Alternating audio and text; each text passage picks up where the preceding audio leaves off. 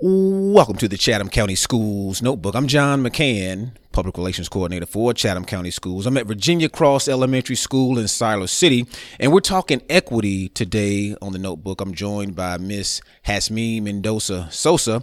She is the Communities and Schools Student Support Specialist. And Miss Jazmin, along with Miss Melton Hardy Powell, who is an educator here at Virginia Cross, have a beautiful effort that they've put together this week trying to expose kids to higher education. First of all, Ms. Jazmin, welcome to the show. Thank you so much for your invitation. And you have a concept, mirrors and windows. Explain that.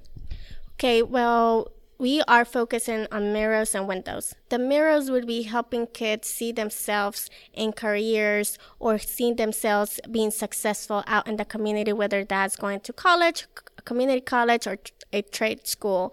And they've been able to see that they are not the only ones doing this kind of work, and just motivate them that they are capable of doing it too. And the mirror, the windows are being able to be inspired by others that might not look like them, and that they are doing great things to help the community, whether that's here at school or whether that's in the community by being leaders or by doing great things in their work field. And I'm sitting here looking at you now in your cap and gown from what school? I went to Meredith College, class of 2016.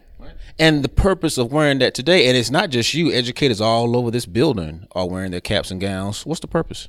Well, the purpose is for the kids to see, first of all, some of them might be the first time seeing someone in their cap and gowns, and being able to expose them to that experience. The purpose is to having a visual of what it means to be able to finish or go beyond high school. And what gives us the opportunity to be wearing our cap and gowns is having the kids ask us questions. What does your court mean? What does your cap says? What does your I have a flag because I'm from Mexico, and saying, okay, this is what it means for me. So being able to have visuals where the kids can also ask their own questions about what we are wearing, and then the teachers being able to explain what does it mean.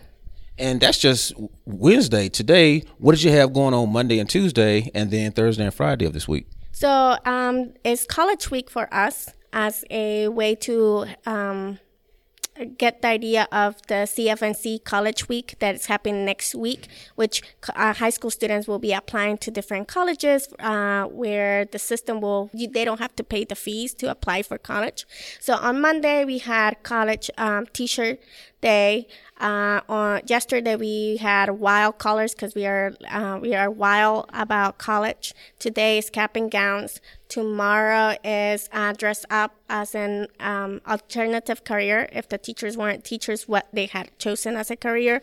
And then Friday we will dress either college t-shirt, Avid, or a school spirit, where we are closing with Avid strategies also. I'm John McCann, and this has been the Chatham County Schools Notebook, our partnership with WNCA AM 1570.